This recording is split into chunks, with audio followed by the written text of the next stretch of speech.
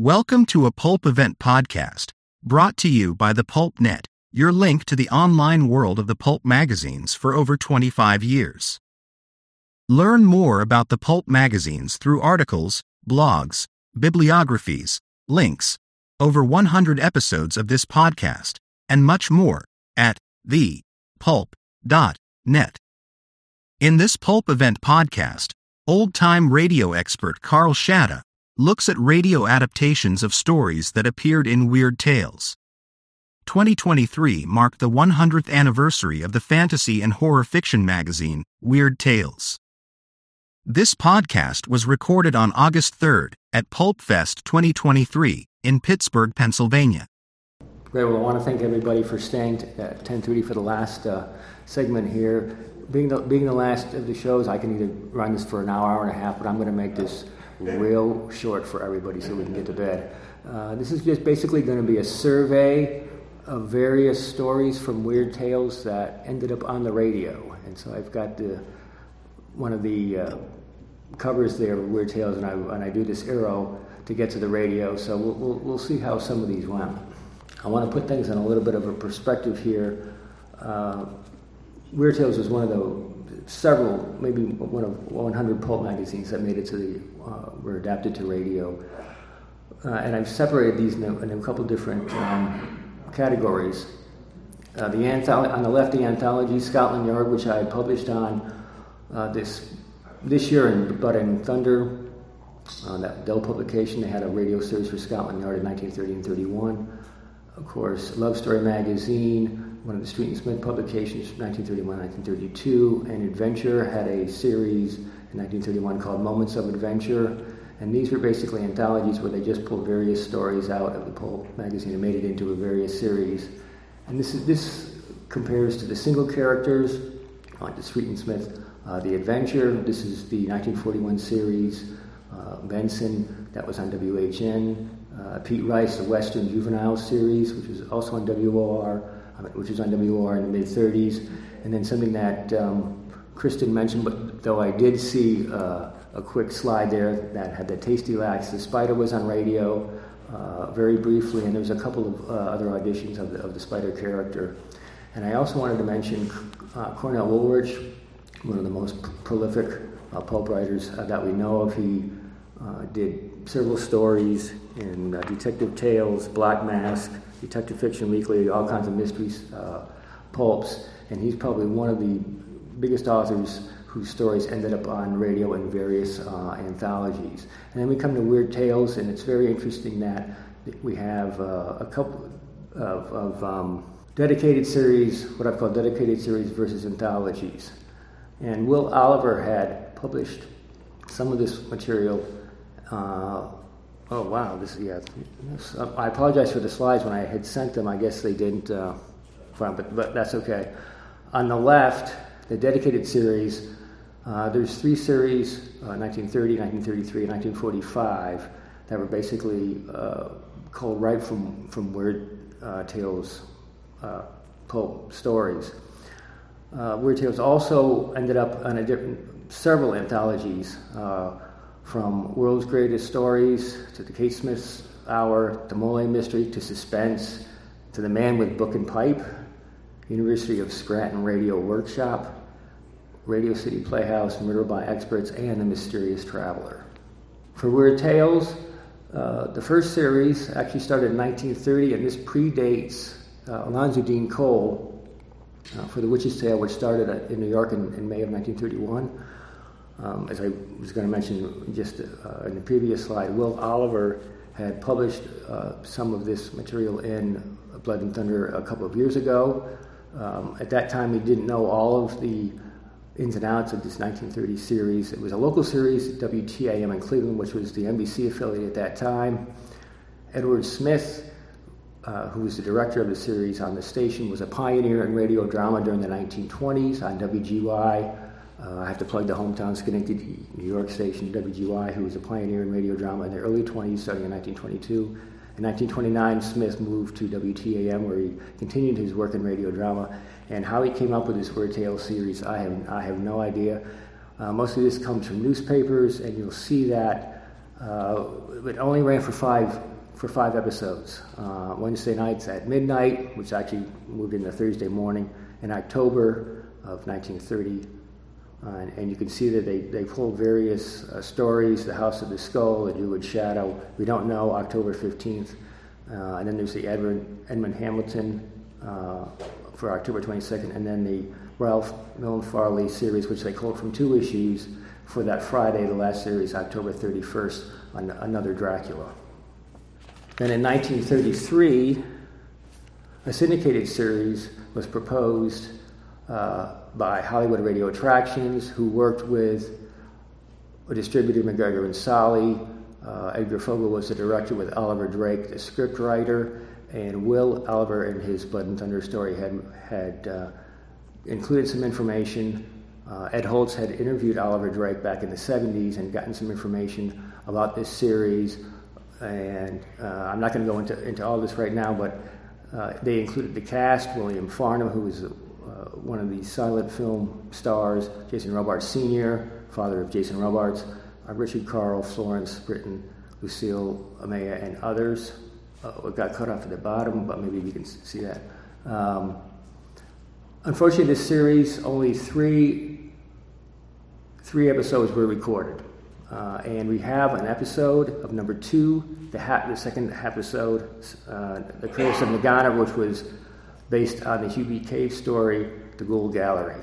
And that was from June of 1932. Again, I apologize, the slides just didn't work out on this. And at the bottom, which has been cut off, there's The Curse of Nagana. That audio is actually available online. Randy Riddle's, if you Google Randy Riddle Esoteric Old Time Radio, you'll be able to come up with his website, and he has that on there. That's on a Columbia disc, and that's from 1933, and we're fortunate to have at least that half episode available for study. Unfortunately, the series, they ran out of money. Fogel and Hollywood Radio Attractions ran out of money, and unfortunately, that series did not progress past those 3 episodes. Now we come to the series that many of you may have known about, Stay Tuned for Terror. I've been working on this for many, many years, and I published much of the history of this program in Blood and Thunder a couple of years ago, and also online in the Old Radio Times. For several years, Robert Bloch, and that's a picture of Robert Bloch on the right, he and his friends from the Milwaukee Fictioners used to dress up, he and Harold Gower, and so for publicity for this, he dressed up as a ghoul. And it's a pretty funny picture of Robert Bloch. He was a script writer. He got together with James Doolittle, his friend from Milwaukee, and they worked with Burl Adams and Johnny Neblett to produce this series in Chicago. It was 39 episodes, 15 minutes each. This was during the first few months of 1945. Bloch would commute down to Chicago, the studios at WBBM in Chicago, and they would record this as a syndicated series. Howard Keegan was the director. He directed Lights Out, some of the Lights Out episodes from the 1930s. In the cast included James Doolittle, the stage name Craig Dennis, James' brother Don, and the actresses Angeline Orr and Amira Rustler. 39 episodes were produced during 1945. Of these, 24 were from Bloch's Weird Tales stories, either published previously or after the series was recorded. 7 others from Fantastic Adventures, Strange Stories, and some others. But what is most interesting about this series is that there are 8 original radio dramas that have not been reproduced anyplace. They have not appeared in any other media, either printed or in films or anything, and we're hot after these original dramas. Unfortunately, Bloch did not keep any of the recordings or any of the scripts. The series was broadcast in the U.S., Canada, and TH is the territory of Hawaii. And down there at the bottom of the screen, the local sponsors included in Chicago and WMAQ was a chemical company, and in Hawaii was a service station. There was various sponsors all over the country. This is just a partial list of the 24 Weird Tales series that Bloch wrote, in various Egyptology, mythology, vampires, all kinds of interesting stories. As you can see, some of these were published in the 30s before the series was recorded, and then others were Block held on to these and published these in Weird Tales anywhere from 1946 to 1949 or later.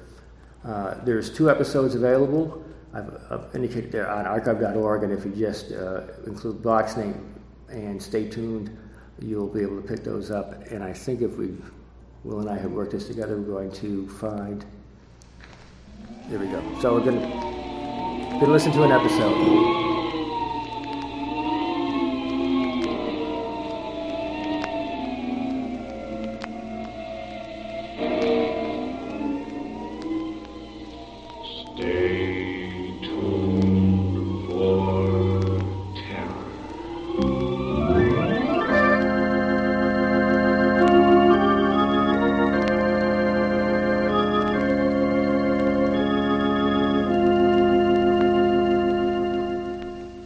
Yes, ladies and gentlemen, stay tuned for terror.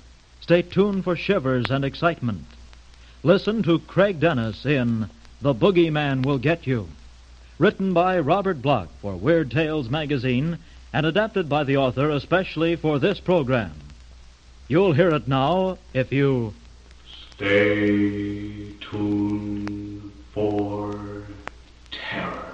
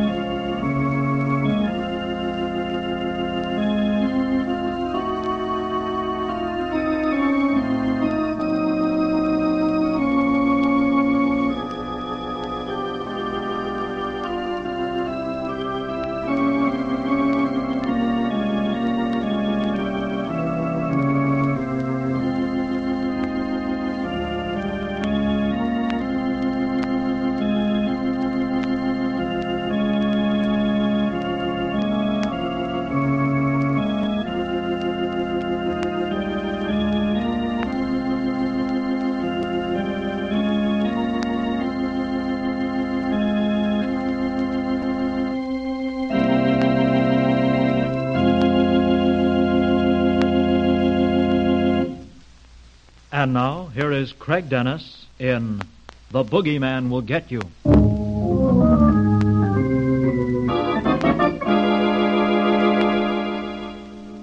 You're afraid of the dark, aren't you? Oh, but you are. I know all about you. Do you understand? You were afraid of the dark when you were a child. Not because of robbers or thieves or murderers. Children don't think of such things. You were afraid of the dark because of the boogeyman. That's the name your parents used, boogeyman. One of those smart, sophisticated, grown-up words. But there is terror behind it. When you were a child, you knew what the boogeyman looked like. You would see him in your dreams. That black, grinning shape with the wicked red eyes and the clutching claws. You heard his buzzing voice mumbling to you in sleep when you had nightmares. And you'd wake up screaming for your mother.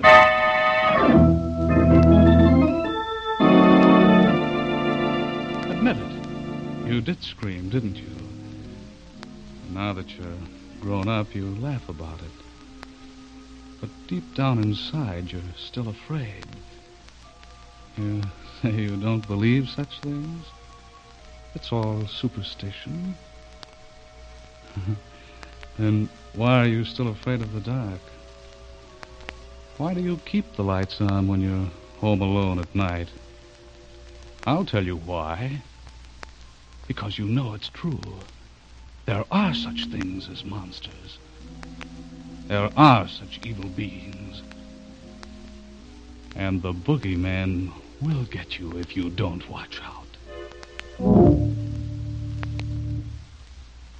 Well, what do you think of it? Marvelous. I don't know how you do it, Walter. Great stuff. You say it's part of a new essay? That's right. Looks like I'll have it finished this week. But, Walter, you work too hard. Cooped up all day long in that cottage of yours. Why don't you relax? That's just why I rented the cottage, to stay cooped up and get some work done. A book doesn't write itself, you know. I don't see how you fellas do it. Writing, I mean. Me, I'll stick to the insurance business. Life insurance must be a wonderful thing. Mean to tell me you're not insured, man? Oh, wait a minute now, darling. Walter, you'll have to excuse that husband of mine. He's always trying to sell something. Louis, let the poor man alone. We invite him over here tonight for a visit, remember? I appreciate it, too. You folks are very kind to ask me in, but I'm apt to bore you with my essays. Bore me? Oh, nonsense. You nearly scared me stiff. Is that why Nancy isn't around? Do I scare her, too? Oh, of course not. The child's probably out with her gang. You know, the Bobby Sox crowd. Nancy is a very remarkable young woman. She didn't strike me as a typical member of the younger generation at all. Well, she isn't really. Nancy is very mature for 17. Too mature, I'm afraid. Sometimes she comes out with something that surprises me. Really? Yes. Now, take what she was saying about you the other day. Oh, guess I put my foot in it that time. Nancy said something about me? What was it? Oh, nothing at all. Matter of fact, I've forgotten just exactly what it was. Please, tell me. I won't be offended. I'm curious. I've noticed that daughter of yours watching me, and I've wondered about it. Well, you'll have to excuse her, Walter. She's just a kid, after all. She said, well, we were talking about why we never saw you in the daytime, out on the tennis court or at the beach. And she said, that's not so strange. Vampires always sleep in the daytime. Vampires? Don't adolescents get the funniest notions sometimes? Yes, they do. She's awfully interested in you, really, Walter. After all, you're handsome, a stranger here at the resort, an older man. I do believe she's getting a crush on you, but tries to hide it by crazy remarks. Calling you a vampire. Where does she get such ideas? Reads too many books, I'd say. Yes. Sly kid, though. I asked her why she thought you were a vampire. Know what she said? What did she say? Said it was because you didn't eat any food. She said what? Nancy said she'd asked around town at the grocery store and the butcher shop, and that you never bought any food. I shut her up in a hurry, though.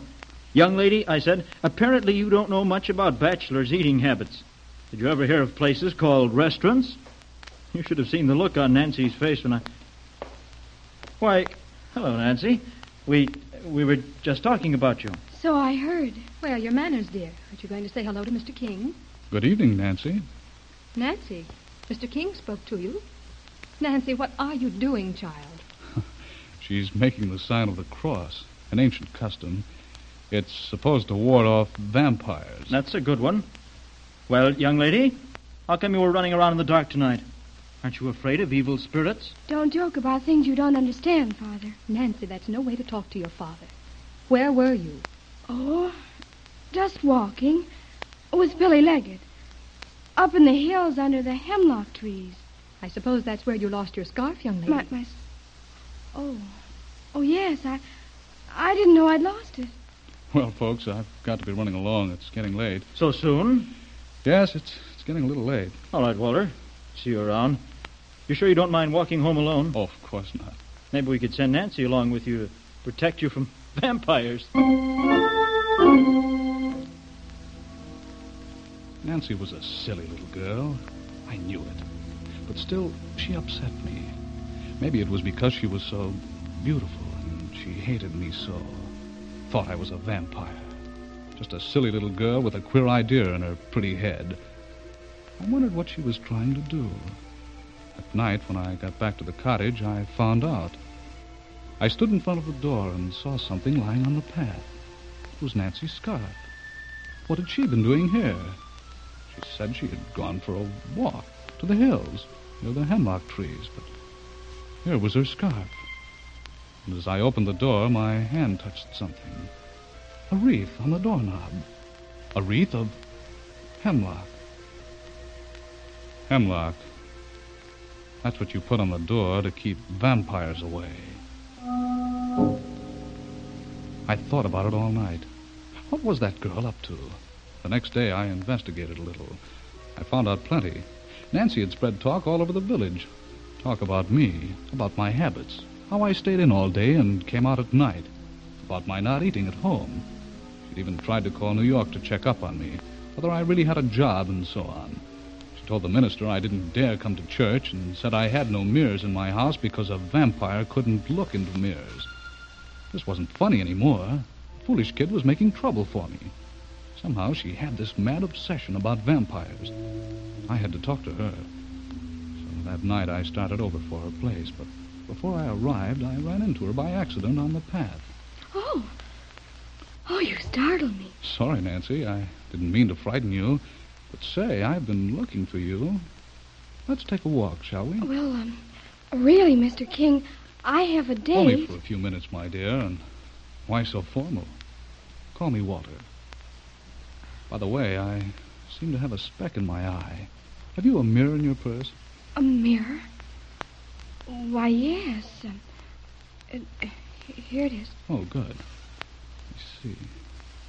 Ah. There, I've got it. Oh, thank you. You looked into the mirror. Of course. And I found that hemlock on my doorknob last night, too. Oh, don't look so startled, Nancy. I know all about your ideas.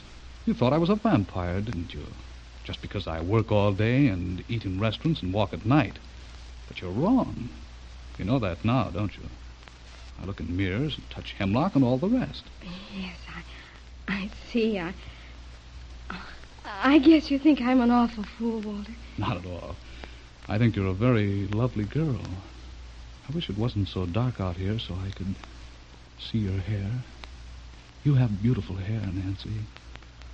Look, the moon is rising. I can see you now. Nancy, you aren't afraid of me anymore. No. Walter, I never was afraid. Not really. I just thought up all this vampire stuff to make you notice me. And besides, all vampires are tall and dark and handsome, like you. You're a very clever little girl, Nancy. Very clever. Only I wish you hadn't gone to the police today. Police?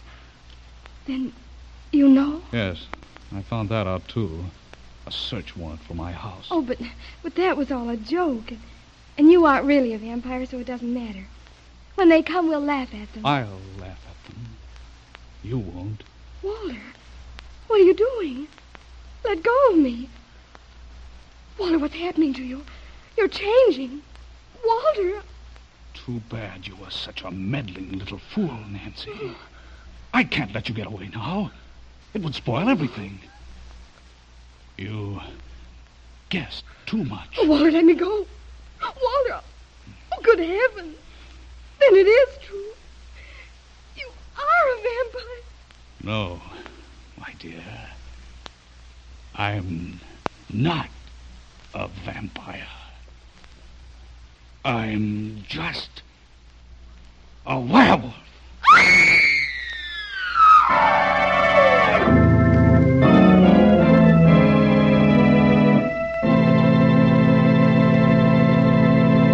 You have just heard Craig Dennis in The Boogeyman Will Get You, written by Robert Bloch, author of stories in Weird Tales magazine.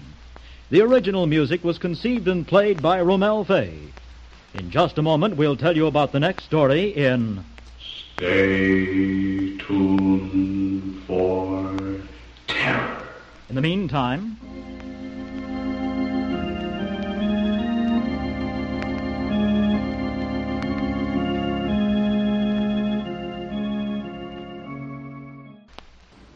All right, were you all surprised that he turned into a werewolf? I'll get to you later. Probably the most famous of the Weird Tales articles, Weird Tales stories that Bloch wrote that ended up in the Stay Tuned for Terror was yours truly, Jack the Ripper, from July of 1943, Weird Tales. And this is the list of programs that it was adapted for from 1944 to 1950. It was first on the Kate Smith Hour. I'm not sure if Bloch knew about this. It was adapted by Ken Crossan, and it was a 15-minute segment in Kate's show, which was an hour long, and it was a variety show, and occasionally she would have various dramas, and so somehow they picked the Block's Tale, Yours Truly, Jack the Ripper, and that was really the premiere of the series on radio. Some of the history in the past has been written that, when this was on, that Block immediately got asked to do Stay Tuned for Terror. Well, that's really not the case. Block had been interested in Stay Tuned for Terror for quite some time, and I'm really not sure how it ended up on the Kate Smith Hour. The next one is the Mole Mystery Theater. That was on NBC from 43 to 1948. It was a half-hour show. They did many, many different adaptations of pulp magazines. For Yours Truly, Jack the Ripper, Constance Smith adapted that, and Block was not very happy with the ending, which I'm not going to give away for those of you who have not either read the story or listened to the episode. We do have that. It's an Armed Forces radio service version, and it's interesting. They had various personalities to do the introductions, and you can easily find that online. Peter Lorre does the introduction to that. So if you go to, you just Google Mole Mystery Theater, Yours Truly, Jack the Ripper, you should be able to find that on various websites. And then again, I mentioned for Stay Tuned for Terror, that's 15 minutes, that's Block's own adaptation.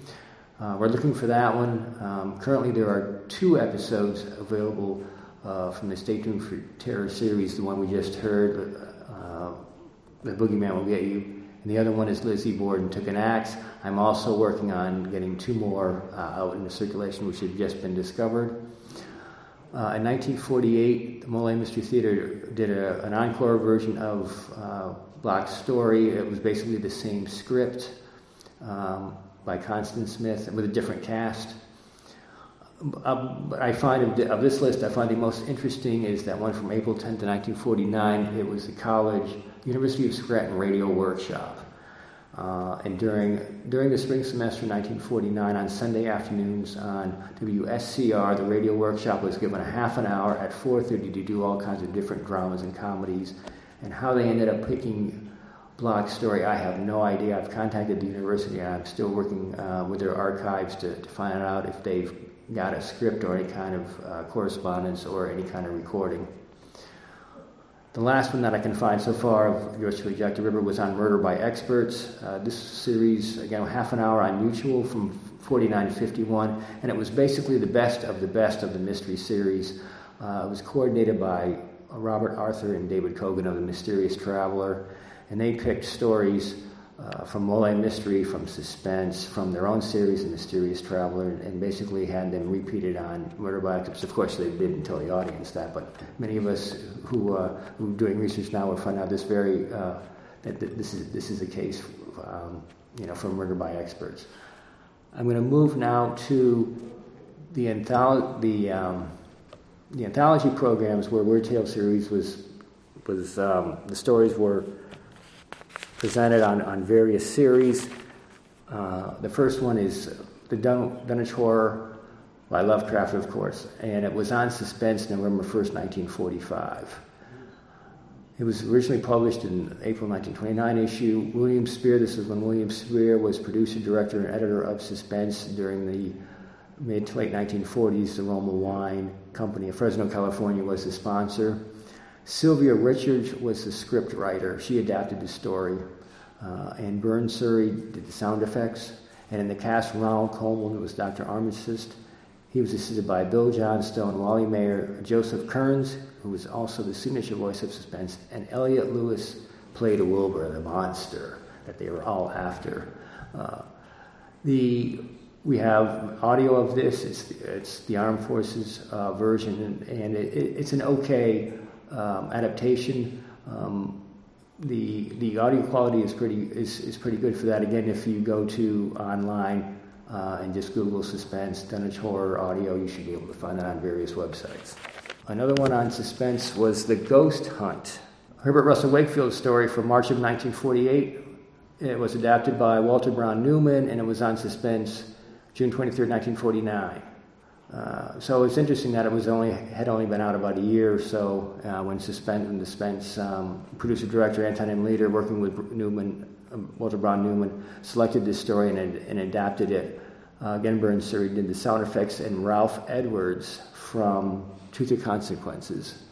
starred as the DJ who goes into the house and tape records what the event's going on. And again, I'm not going to go into the plot or anything like that, but Ralph Edwards has did a fantastic job on this. And we have the audio of this also available.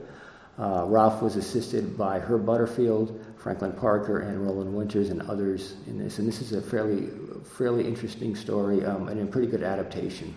Then we have Ray Bradbury, The Crowd, from Weird Tales, May 1943, on Suspense, September 21st, 1950. Elliot Lewis at that time had taken over from Leader, and he was the producer-director. He got Morton Fine and David Friedkin to adapt the script. Suspense had guest stars, Hollywood guest stars. So Dana Andrews was selected to star, and he was actually the lieutenant, which is a new character that they introduced into the story. This adaptation is so-so. Again, we have the audio for this online, and it's unfortunately it's not one of the better adaptations on Suspense. Andrews is assisted by Howard McNair, Jack Crucian, Irene Tedrow, Truda Marson, and others. And I have to give a shout out to Dr. Joe Webb, who's a big Suspense researcher. He's got a blog project that he does, suspenseproject.blogspot.com, and he goes into many of these episodes on a daily basis, promoting Suspense. There's another familiar face there that we probably know Bradbury more than the one that I just showed you from 1950s. The Wind. This was on Radio City Playhouse. This was an NBC series, another anthology series that adapted various stories from various sources, and they happened to pick The Wind, which Bradbury had published in Weird Tales from the March 1943 issue. Producer, director, and host was Harry W. Jenkin at NBC. He also adapted this story, and the cast included Lyle Sidrow, Raina Rayburn, and James Monks. Again, this adaptation varies significantly from the original story that Bradbury had published in Weird Tales. Is that the emphasis is more on the couple rather than on John Colt. Those of you who have read the story, John Colt is the protagonist in here, and he's subject to the wind. I find this was a fascinating story, and I think again Suspense could have done a little bit better job in adapting it, emphasizing more of Colt's story. His name was actually changed to Alan Henderson for whatever reason. Then we come to The Mysterious Traveler, The Haunted Trailer. Written by Robert Arthur, Weird Tales, January 42, and they changed the title. He changed the title from Death Thumbs a Ride. And this was on The Mysterious Traveler, June 3rd, 1952. The Mysterious Traveler was originally directed by Jack McGregor, with Arthur and David Cogan writing the stories. After a couple of years, McGregor bowed out, and it became basically Arthur and Cogan, and the series ran for about 9 years on Mutual.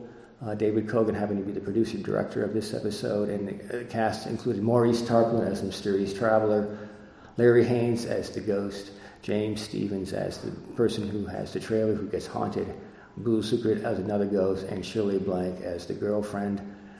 There is audio available of this on many websites. Now, from the anthology, as I'm going to go to the dramatic readings, there were many one-person storytellers on radio, and one of the best was Nelson Olmsted. Now, you probably have seen him. He was one of the great television and film character actors from the 1950s all the way up through into the 90s. He passed away in the early 1990s. But starting in the late 1930s and going through actually into the 1950s, he had several different versions of basically a one-man storyteller series, from the world's greatest stories to story dramas, Story for Tonight, Nelson Olmsted Playhouse, Nelson Olmsted and Company, when he was in Chicago and actually did a half-hour adaptation with a full cast. And then Sleep No More, which was on radio in the 1950s, and also many of you are probably familiar with the series that was put out on LPs. There are literally hundreds, if not thousands, of stories that Olmsted did on the radio. The series could be once a week all the way up to 5 times a week, and this went on for years and years and years. And I've come up with a few of these. It was thought that the Lovecraft episode of The Dunwich Horror on Suspense was actually the first adaptation or reading of Lovecraft on radio, but it turns out now that it wasn't. It was the music of Eric Zahn, and I've kind of stretched things a little bit here, is that story was originally published in the National Amateur in March of 22, but it was later reprinted in Weird Tales in twice, May 1925 and November of 34. And Olmsted aired it on his program. He read it on his program May 29th, 1943. And these readings were basically, I followed the readings along with the pulp stories, and they're actually pretty good. He follows the story right along. It does inflections of different people, and they sometimes add organ and a few sound effects, but it's pretty good. Olmsted was also a fan of Mindret Lord. He did First Night. That was Weird Tales from July 41. He actually did that at least twice, aired in 1943 and also 1947. And he also did Lil, and he aired that on November 26, 1946. Paul Ernst, who we know from Dr. Satan in Weird Tales. Olmsted read his story Escape, which was published in Weird Tales in 1938, and he aired that on at least 2 occasions. One of his short story dramas in 1944, and also on The Sleep No More in 1957. Then down at the bottom, and I apologize if you can't read that as it's down in the orange, it's another Ray Bradbury story, The Night, that Olmsted read.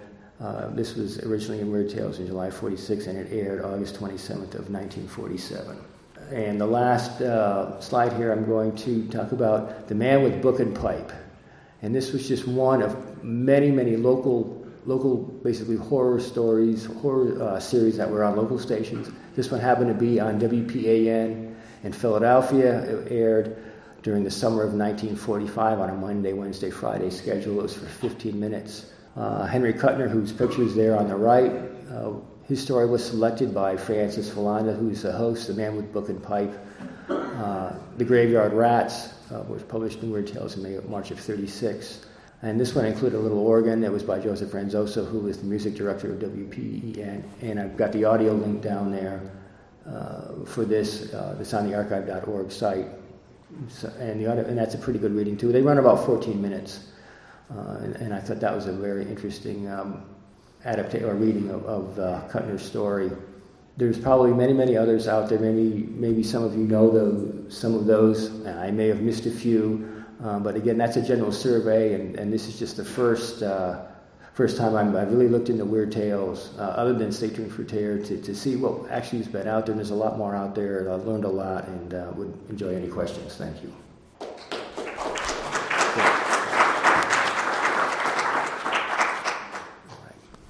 When Olmsted did his readings, was he literally reading the story as written, or was it an adaptation or condensed? It seems to me he was. Well, they had. The question is, Olmsted, he basically, they would write a script so that everything was timed, for radio. But it followed the story, and he tried to do, his best dramatic interpretation as a one-man show.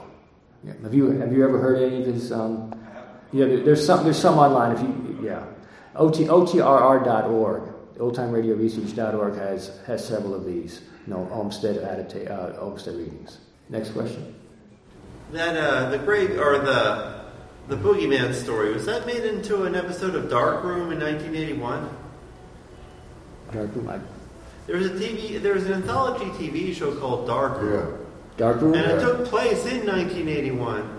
But I think that story where he says at the end, "I'm a werewolf," was made. I don't know if it was called the same thing, but it was almost word to word. At the end, he says, "You can see me in the mirror just because I eat at restaurants." No, I'm not a vampire. And then he turns into a werewolf. She says, "Stay away," and that's the end of it. She screams at him, "Stay away from me!" And yeah, I'm almost sure. I'll have to. Thank you for bringing that up. I'll have to check on that. Well, wasn't Stephen King the host on that one? No, there was some James older Coburn? guy next to Dark Room. Coburn. It was someone else. That's right, because they wanted Stephen King, and he said he wasn't. Who was it? They wanted Stephen King originally, but they got James Coburn. James Coburn. I think that only lasted like an episode, or no, it lasted about a half a season. Good lady in the back. I mean, yeah, that's only one season or half a season. Yeah. Go ahead. We get a lot from the audio medium, radio. I love it. I love getting the records and hearing your representation and sharing it with us. I so appreciate it. Okay. How can we take the existing pulps and still continue that? What are your thoughts on, like, it was done once, how does it happen again? Oh, well, there are many groups that are recreating radio programs. They're all over the country. I'm involved with the Metro Washington Old Time Radio Club in D.C. We do recreations. There are other groups in Atlanta, in Texas, all over that do recreations. And I think the only thing we have to do would be to suggest that, hey, why don't you try to do some weird tale stories? And I'm sure if there's an interest, I'm sure that would, they would take that into consideration.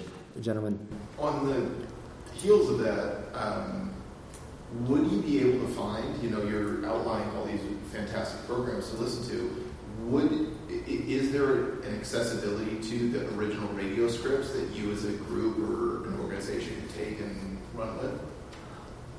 Yeah, for some programs there are original scripts. The Mole Mystery, all the scripts exist. The suspense scripts, I'm still trying to locate a lot of the Nelson Olmsted scripts and the scripts for this series as well. So some of them have been copyrighted. I'm doing a lot of work at the Copyright Drama Deposit Collection Library of Congress. Many archives all over the country have scripts that nobody has really delved into. Radio is it's the stepchild of media studies. You have television, films, theater, and literature and music and radio. There's so much to do in radio, lifetimes of work to try to track down all this information and material. But thanks for asking. I once heard a radio adaptation of The Outsider by Lovecraft that I really enjoyed, but I never figured out what year it was or where it figures in what program it was on. Do you know about that? I think that it was later. I covered it, and I should have mentioned at the beginning that I was only covering basically radio's golden age, 1930 to 1955 or into the early 1960s and not until later. But I've come across The Outsider. I think it was in the 80s or maybe even later than that. A bit newer. Yeah.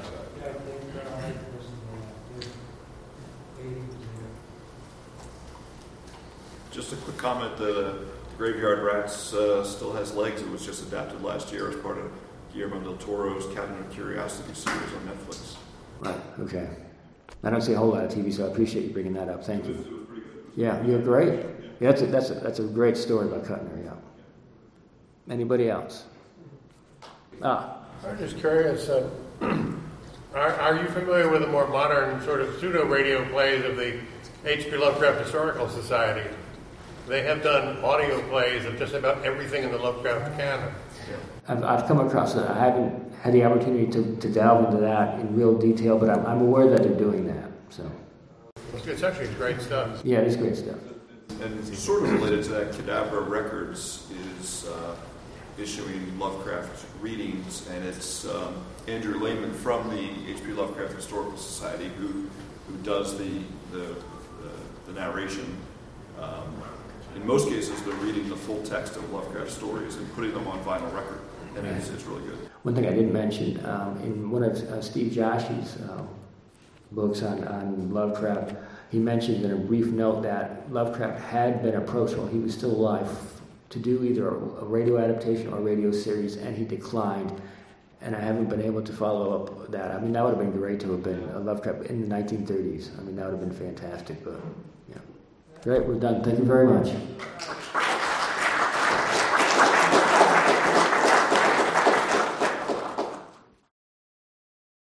You've been listening to a Pulp Event Podcast, brought to you by the Pulp Net, your link to the online world of the pulp magazines for over 25 years. Learn more about the pulp magazines through articles, blogs, bibliographies, links, over 100 episodes of this podcast, and much more at thepulp.net. Also, look for the Pulp Net on Facebook, Instagram, and Twitter. Thank you for listening, and keep reading the pulps. This Pulp Event Podcast is copyright 2023 by William P. Lampkin. All rights reserved.